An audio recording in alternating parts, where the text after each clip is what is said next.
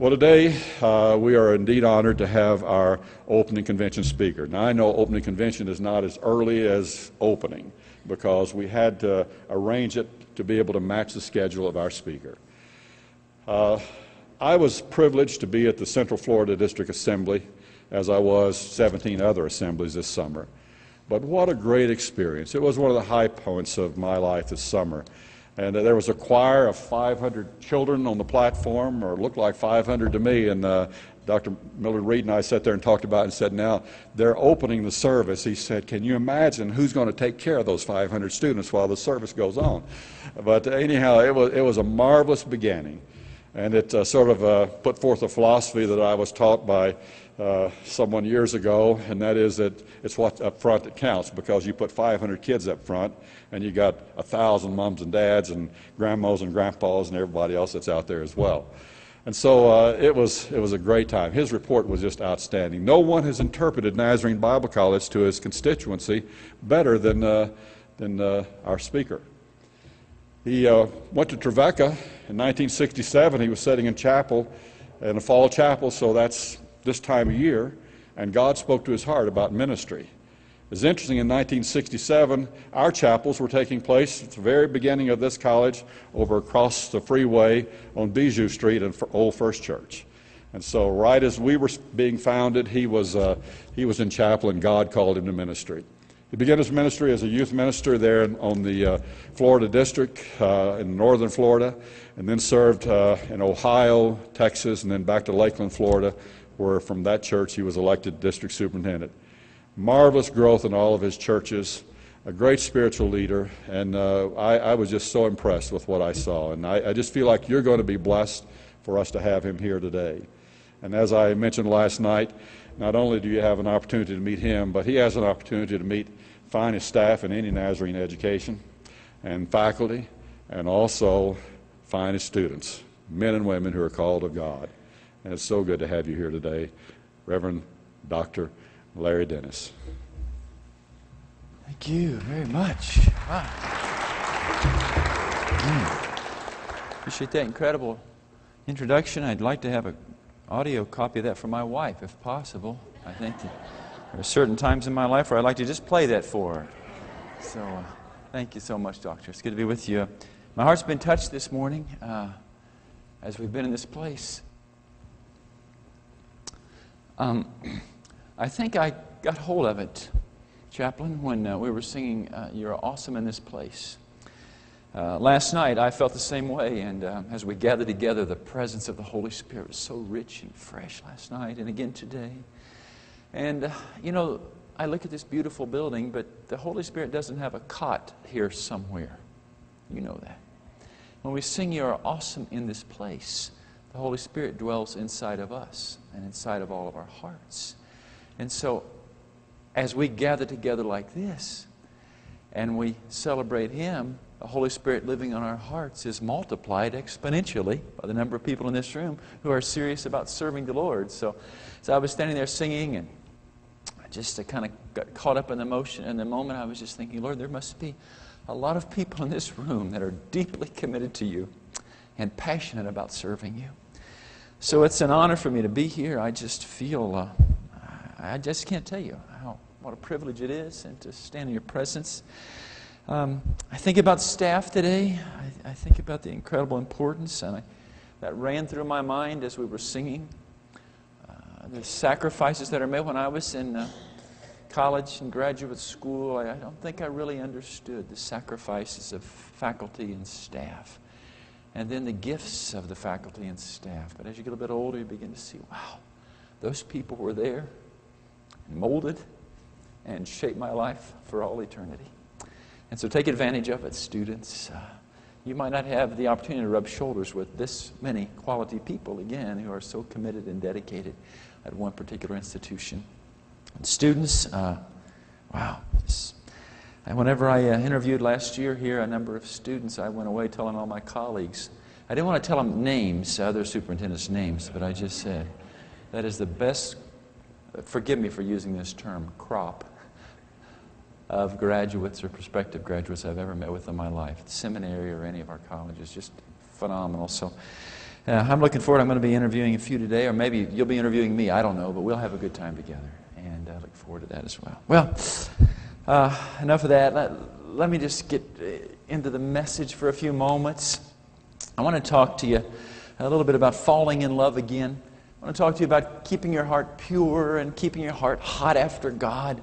I like to exercise a little bit. This year I did all the PALCONs except the Canadian PALCON, and so I just fell out of good graces with the little gym that I go to there in town where I like to work out. But before I ever left, there's a lady there that she's a neighbor of mine, a small little Asian American, and she's a personal trainer. And I've been going to the gym for years, just kind of trying. My goal is to live till I die. I don't lift weights and do all that kind of stuff. I just want to be able to keep vertical till I die. That's my goal. And so she came up to me once, and I do the same machine, same kind of thing. You know how we are. We just creatures of habit. And one of her customers didn't show up, or I guess they call them clients. I don't know.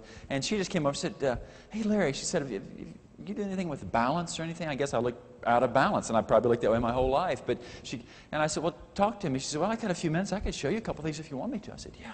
So she went and got one of those big round blue balls. Have you been in a gym? Yeah, okay. And she brought that out. She said, "I want to show you a couple things if you want." I said, "Yeah," because people pay this lady, $70 an hour, so it's free. So I said, "Keep talking, lady." So what's going on, And so she had me sit on that ball, and she went and she said, "What do you do when you do dumbbells?" I said, "What'd you call me?" No, she said, "When you do dumbbells." She said, "What do you usually do?" And I said, "Well, I lay on the bench, and I do about 35 pounds. That's all I do." She said, "Okay." So she went and got me 2 35-pound dumbbells. She said, "Sit here on this." She said, "Okay, I want you to get on the ball, sit on it with your buttocks there, and then I want you just to roll forward so there's nothing of your body on the ball except your shoulders." I said, "Oh, really?" And she said, "Yeah, that's what I want you to do." So she helped me, and I'm laying out there. My knees are bent, so I'm sort of, perpendicular, parallel with the floor there. And she hands me the weights, and she said, "Okay, I want you to..." And so when you think about this, all you got is this little ball up down here in your shoulders. Your feet are out here. She said, "Oh, by the way, put your feet together. You're cheating." So I had my legs all spread out, so I was going. She said, "You're cheating." She said, "Okay." So I started going up and down, and it was like twice as hard as on this hard steel bench that you usually, padded bench that you usually work on. And she said, "It's all about balance." She said, "How's your stomach feeling?" I said, "Well, right now it's pretty tight." And she said, "That's the way it's supposed to be." She said, "How about your legs, your thighs, your calves?" I said, "Yeah, they're pretty tight right now." She said, "How about your pecs?" I said, "Well, they're, as tight as my pecs will probably ever be. That's about where they are right now." And she said, "You see, you're not only working hard with your arms," she says, "but you're working hard with your whole body right now to keep from falling on the floor." And I said, "That's exactly right." She said, "One of the things in life that we're finding out," she said, "very few people ever do anything with both hands." Now kind of think about that. She said, "When you pick something up, usually don't you just bend over and pick it up?" And I said, "Yeah." She said, "So when we're working out with weights and both arms on this huge big barbell and everything, we're doing everything trying symmetrically." She says, "Really, that's not in direct proportion or parallel to the lives that we live." She said, "We're going in different directions." She said, "And balance is the key." Then she gave me I think it was a 12-pound medicine ball. And she said, "I want you just to take a step forward and go down as far as you can go. And by the way, hold this ball out. And when you take the next step and go down as far as you can go, put the ball over here." So, I was like a drunk man. I've got this medicine ball, and I'm going down. I'm not used to that. So it wasn't long. 15 steps this way, 15 steps back. My legs are throbbing. And she said, "It's all about balance. You get this ball way out here, you're thinking mentally, going forward. You're not just doing lunges, trying to keep your legs taut and strong." She said, "It's all about balance." Jesus knew all about balance long before my little friend in the gym knew about balance.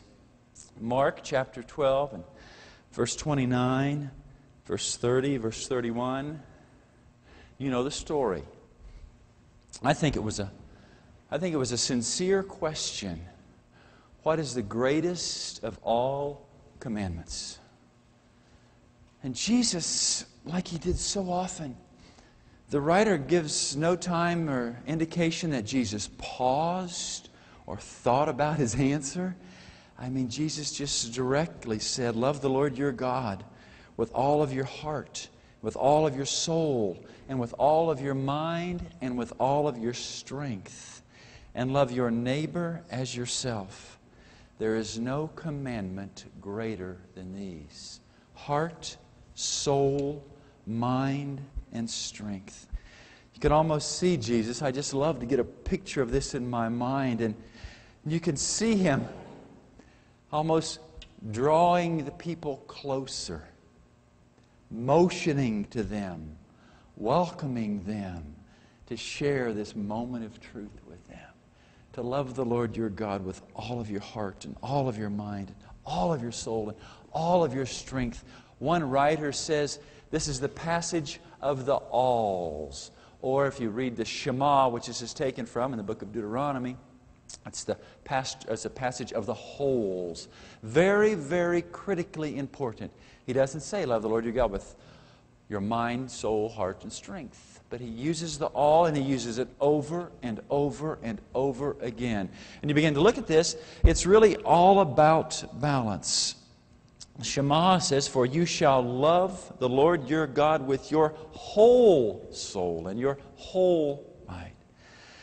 Let's kind of put our track shoes on and run down through these four things, shall we?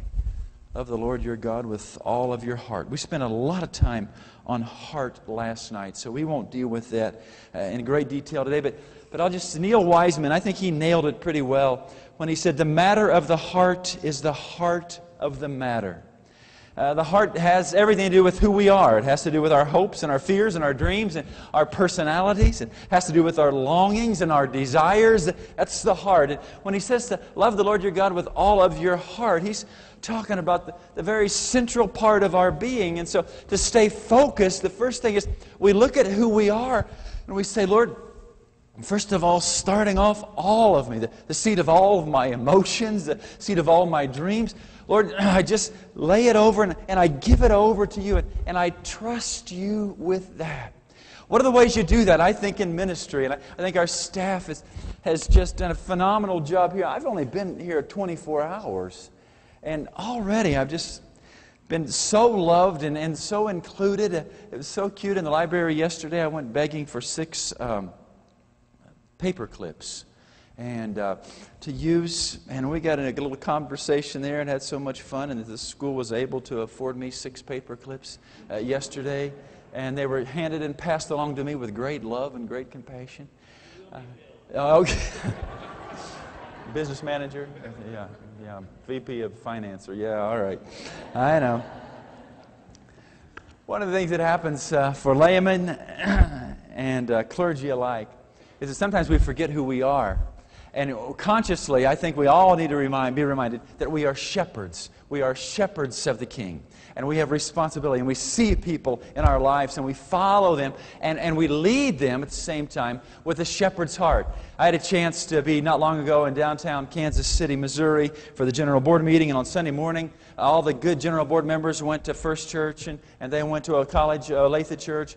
And a couple of friends, another friend of mine and I, we went to the Bishop's Church in downtown, the big cathedral in downtown Kansas City, the one with the big gold dome. It's phenomenal to me. And the priest, I just loved it. I just got so caught up in it, and how much he loved the Word, and to watch him before he read the Gospels, to hold it up like this, and then he opens it, and then he kisses the very Word of God. I see that priest. So that church is growing by leaps and bounds. They had a number of people that are standing in front of the chapel or the sanctuary that day. As I remember, there were 20-some. Most of them under 25 years of age, have no Roman Catholic background whatsoever, but are candidating to become members of the Roman Catholic Church. This 3-month process where they're not even allowed to take Holy Communion, but they want to be a part so much. I watched that pastor, that priest, walk across the platform in his flowing robes. And when he puts that on Sunday morning or Saturday night or whenever else he dons those robes, he's always reminded that those robes are tied back. Now think about it. Those robes are directly tied into, symbolic of, the shepherds on the hillsides in Judea. And he sees himself on Sunday morning or whenever he's preparing for a Mass, and he puts that on and ready to step out. He is reminded by what he is wearing that he is a shepherd. Shepherds protect the flock, and shepherds love the flock. Don't ever forget that. You're going to find some goats in your herd. Let me tell you when the days come. Some sheep are easier to love than others, but you are still nonetheless a shepherd. And so you treat them with love and compassion, and sometimes you'll be tempted to use the rod and the staff, but go sparingly with that. It's amazing how much more you can get from people when you really do just love them. Love the Lord your God with all of your heart. And then love the Lord your God with all of your soul. Your soul is it's the only part of you today that you'll take into eternity with you. Absolutely nothing else goes. Your soul, your never dying soul. We love to sing that song because we're hungry, at least those of us who are older. Some of you young people might have never heard it before in your whole life. And when he talked to you about me going to Trevecca in 1967, somebody was saying, now was that before electricity or after electricity was? I know you young people. He used to sing a song, Whiter Than Snow. Lord Jesus, I long to be perfectly whole. I want Thee forever to live in my soul. Break down every idol, cast out every foe. Now wash me, that I shall be whiter than snow. All this hunger and this longing for our soul to be pure. Henry Nouwen says it's a burning desire to forever be united with God. He's not talking about eternity only. He's talking about now, that connection, that engraftedness, to be connected to the Lord Jesus Christ with your soul. We're busy people. And when I talk to you and say that if you're going to keep your soul where it needs to be, if you're going to stay balanced, because we have to have our mind loving the Lord, we have to have our soul loving the Lord. If we're going to stay balanced with that soul thing, it has to do with silence and prayer and meditation. And you are some of the busiest people on the planet. I talked to a young man yesterday, new on campus, and he's a wife and children. He's got a full-time job. He's going to school at nights. He was talking about trying to study and keep his family in place and to take care of his job. That's a sales job, and it's a commission job, and it's one of those no sell, no eat kind of jobs. And I thought, wow. But yet in the meantime, there still has to be that silent time, doesn't there, to feed the soul. Eugene Peterson writes in one of his books, in Herman Melville's Moby Dick, there is a turbulent scene in which a whaleboat scuds across a frothing ocean in pursuit of the great white whale Moby Dick. The sailors are laboring fiercely, every muscle taut, all attention and energy concentrated on the task. The cosmic conflict between good and evil is joined, chaotic sea and demonic sea monster versus the morally outraged man, Captain Ahab. In this moment, however, there is one man who does nothing. He doesn't hold an oar. He doesn't perspire. He doesn't shout. He is languid in the crash and the cursing. This man is the harpooner, quiet and poised and waiting. And then this sentence in his book, to ensure the greatest efficiency in the dart, the harpooners of this world must start to their feet out of idleness, not out of toil. There has to be the time when everything else is blowing and everything else is going, when the pressures are and the screaming is going on.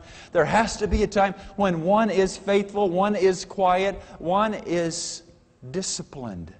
When I was a young pastor, I went to see W.A. Criswell, that time pastoring the largest Baptist church in America, probably the world, downtown Dallas. I was pastoring Richardson and made an appointment to see him. It was like going to see the Pope. I mean, it was incredible.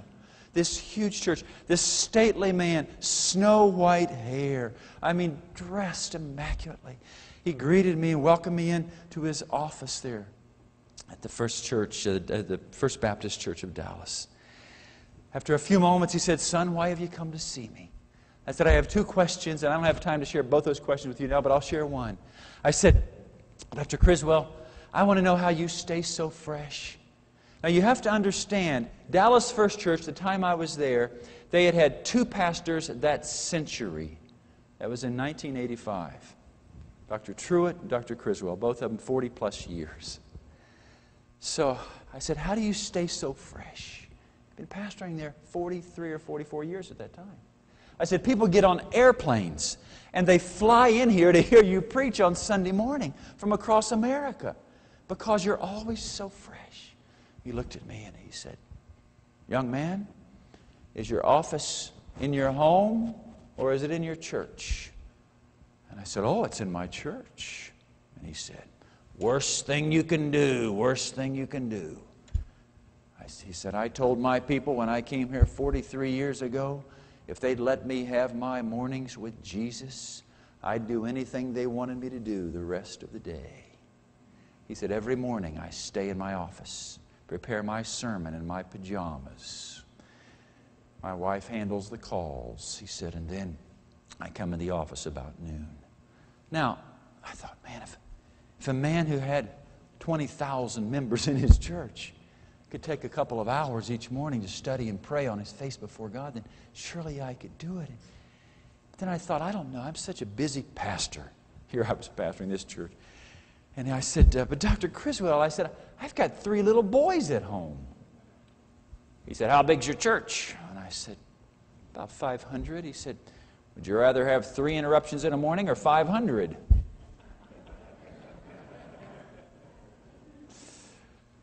Now, many of you will go into bivocational ministry. That is the trend, my friends. You will see more of it, not less of it, in the future. You need to be prepared for that.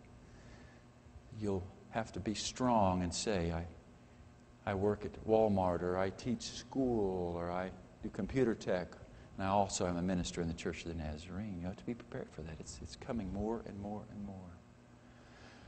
But I will tell you, if you do not find a place and find a time to feed your soul, you will be so weak and ineffective and out of balance. Mind. Feed our minds. You want to be a student forever, don't you? I was in a young pastor's study about a month ago before the service started, and he had gone through our course of study on the district. I'm really embarrassed to tell you this. And there were a box of books on the floor, and one of them was our 3-volume set on holiness. One of them was H. Ray Dunning's book on our theology. Some grand books. I still to this day, I'm not embarrassed to tell you this, when I write some sermons, some doctoral sermons, and some of you don't even know who H. Orton Wiley is, you're so young, but I still pull out H. Orton Wiley's books on the doctrine of the church. I still use my little dictionary on theology, my Beacon dictionary on theology occasionally. I still pull out H. Ray Dunning's book, and I love those 3-volume sets on holiness. I looked and he saw me look down at it. He said, I'm selling some of my books. I said, you're selling your theology books? Yeah, I don't think I need them anymore. We had a little come to Jesus talk.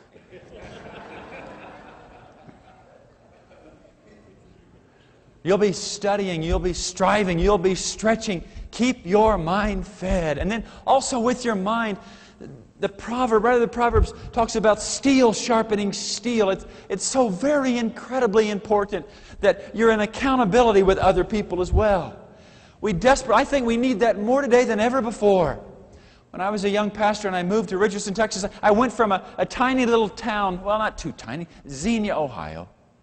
But the whole county had 17,000 people, and then I showed up. One week I was pastoring in a whole county of 17,000 people. The next week I was in Dallas, Texas, in the Metroplex where 3.5 million people reside. I mean, I showed up and I was like Gomer Pyle. Golly! I mean, the church I was there 10 years, they could have fired me justifiably every week, at least the first year I was there. They were so kind and so gracious and so forgiving and so loving. But in that whole process, I had a hard time adjusting. I mean, one day, my wife brought a note to me that she had found in my son's room, who's a 7th grader, who wasn't happy with the transition and was not happy that we had pulled him up and uprooted him from Xenia to Dallas, and we had been there a few months already. And she found the note, and he had drawn a little smoking gun with a little smoke coming out of it. And it said, I will kill myself. That's a serious moment in the life of a mom and a dad and a 7th grader. About that time, I got a call from a Church of Christ pastor. He said, Larry, I'm putting together an accountability group. He didn't even know me. I just wonder if you might be interested. For the next 2 years, a Church of Christ pastor, a Nazarene pastor, 2 Presbyterian pastors, and an Episcopal priest. There were alcoholism problems in that group. There was one pastor whose daughter was anorexic and was going to die if something didn't happen. I had a 7th grader that we were living on pins and needles with. And I want to tell you what, it changed my life. We met every other week for 2 hours. Nobody asked, how many did you have in Sunday school last week? Nobody said, how many did you have in church last Sunday morning? Each of us talked about what we were going through. We did talk about the Word. We did pray together. And somehow, some way, the 5 of us held hands together for 2 years. All of us in larger churches with pressure-packed situations. And God saw us through. Take care of your heart. Take care of your soul. Take care of your mind. And then the strength. All of your strength. That has to do with our possessions. It has to do with what we can hold in our hands. It has to do with our bodies. It has to do with us. It has to do with sort of the physical things of life. Jesus was so incredibly wise, wasn't He? Now think about it. Think about the blue ball. Think about trying to stay balanced. You're lifting weights at the same time. You're trying to stay parallel to the floor. You're trying to keep from falling over. You're trying to build a little bit of muscle or at least tone some muscle. And in your life, Jesus looks at us and He says, if we're going to stay erect, if we're going to live till we die spiritually, if we're going to make it, then we, as His children, have to stay balanced. And the last one's the one we never want to talk about. Your strength. Taking care of our bodies. That's so incredibly important. Letting Him know that we are serious. Our bodies are a gift from Him. And some of you say, I wish it was Christmas again. But His bodies are a gift from the Lord. Our bodies are a gift from the Lord. Just like the money that we have, our strength, possessions, how do we take care of that? One of the most horrifying calls that the district superintendent can get is from a church treasurer that says, my pastor isn't tithing. Take care of your strength, the things you can hold in your hand, things you're stewards over. And your body, what are you going to do with that? You're a steward over it. Some of us have learned that when we eat meals, we need to cut right down in half when the server brings them. We cut the meat in half. We half out the potatoes. And the vegetables usually aren't a problem. But if you love bread, you cut that in half. And you just eat half of it. And usually it's enough. My wife and I, when we eat out, it's a little embarrassing. And some people probably think that we're probably too cheap. But when we go, we love to go to Outback. Oh, my goodness. Order that Victoria filet. Ooh. We always just split it. People say, oh, that cheap preacher, he's coming back in here again, you know. But, it doesn't take long, and all of a sudden they find out there's a lot of this is just about what we need. In the mornings, I carry with me when I travel. I'll be leaving here and going to South Carolina doing a revival. I'm excited about that. Next week I get to be in Iowa. Well, actually, I'm going to be in Branson for the Iowa Pastors and Wives Retreat. And I have a chance to talk to pastors. Well, no. That's a horrible thing. It's unforgivable. The Minister and Mates Retreat. I apologize and beg your forgiveness. Be there for the Minister and Mates Retreat. I carry with me tennis shoes everywhere I go. I carry with me a little parka. Try to get up early, set my clock an hour earlier, have my prayer time, get on, just walk. But you've got to do it. You have to do it. It's a privilege, this body the Lord has given you, and you've got to take care of it. Love the Lord your God with all your heart and soul and mind and strength. And we don't have time to get to our neighbor. Maybe we will tonight. Our neighbor as ourselves. It's a lot of work, staying balanced. But your whole ministry is going to be difficult. They can't pay you enough to do what you're going to be doing or what you're doing now. The staff here could all have their salary doubled, and in the business world, they'd still be underpaid. You staff there, there's no way the school can pay you what you're worth. Challenges, the people that don't understand, the struggles. But there is an incredible reward, isn't there, in knowing that you are where the Lord wants you to be. In closing, there's a good friend of mine. His name's Cliff Lafferty. Some of you might know him or have known him. He's a young pastor, house full of kids, 4 children. On a work and witness trip, they were tying rebar. Any of you ever done that before? Wire, and it's sharp. Yeah, that's right. Somebody's gritting their teeth. It's tough to do that. And they were getting ready to pour the floor of one of our seminaries in Central America. He said his hands were all bloody and all these cuts on his hands just like everybody else. It's 10 o'clock in the morning. It was hot. They were sweaty. So they took a break to walk down the hill from the seminary into the little village to one of these mom and pop stores to get a cold Pepsi. He said on the way down, these little houses, hovels, he said they were just tin, corrugated, discarded pieces of plywood and trash and cardboard. He said, and as he heard some moaning, and he said, I peeked my head in this little opening in one of these little tiny places, and said it was dirty and smelly in there, but I saw an older man. He looked like an older man trying to get up off of this cot. And I told the rest, go ahead, I'm going to peek my head in here. And so he said, I walked around, and said, I just reached around to help this man who was trying so desperately to get up. He said, when I reached around to pick him up, he said, I thought, man, this man is sweating profusely. And he said, once I got him righted, I looked and my hands were just bright red with blood, and turned around and his whole back was just open bleeding sores.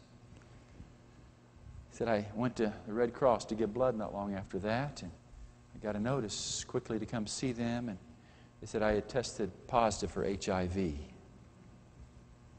Nazarene elder, 4 kids at home, very sick. Ends up in Florida where some people love him and helped him buy a house as he prepares to die. One day I was talking to him about I was his pastor then, about some preacher stuff. Something I was kind of troubled with, and I guess I was just complaining a little bit. Sanctified complaining, we call it, by the way. Sitting across the table at a restaurant. I'll remember it till I die, and I had a chance to tell this story at his funeral. He looked across the table at me and he said, so Larry, tell me, when God called you to ministry, did you think it was going to be easy? Those words have stuck and stuck and stuck. The words of a dying man who had given his all, literally his life for the kingdom. So I would say to you, keeping in balance will never be easy. But we all know out of balance ministers, don't we? And to be honest, we don't like to spend much time around them because they're like some of these muscle heads that they've just got muscles in part of their body, but the atrophied in the rest of their body. So I would encourage you to do everything you can. Stay on that little rubber ball and keep fighting and fighting and fighting. And if you'll keep balanced, God will bless and honor your work. Let's stand together, shall we?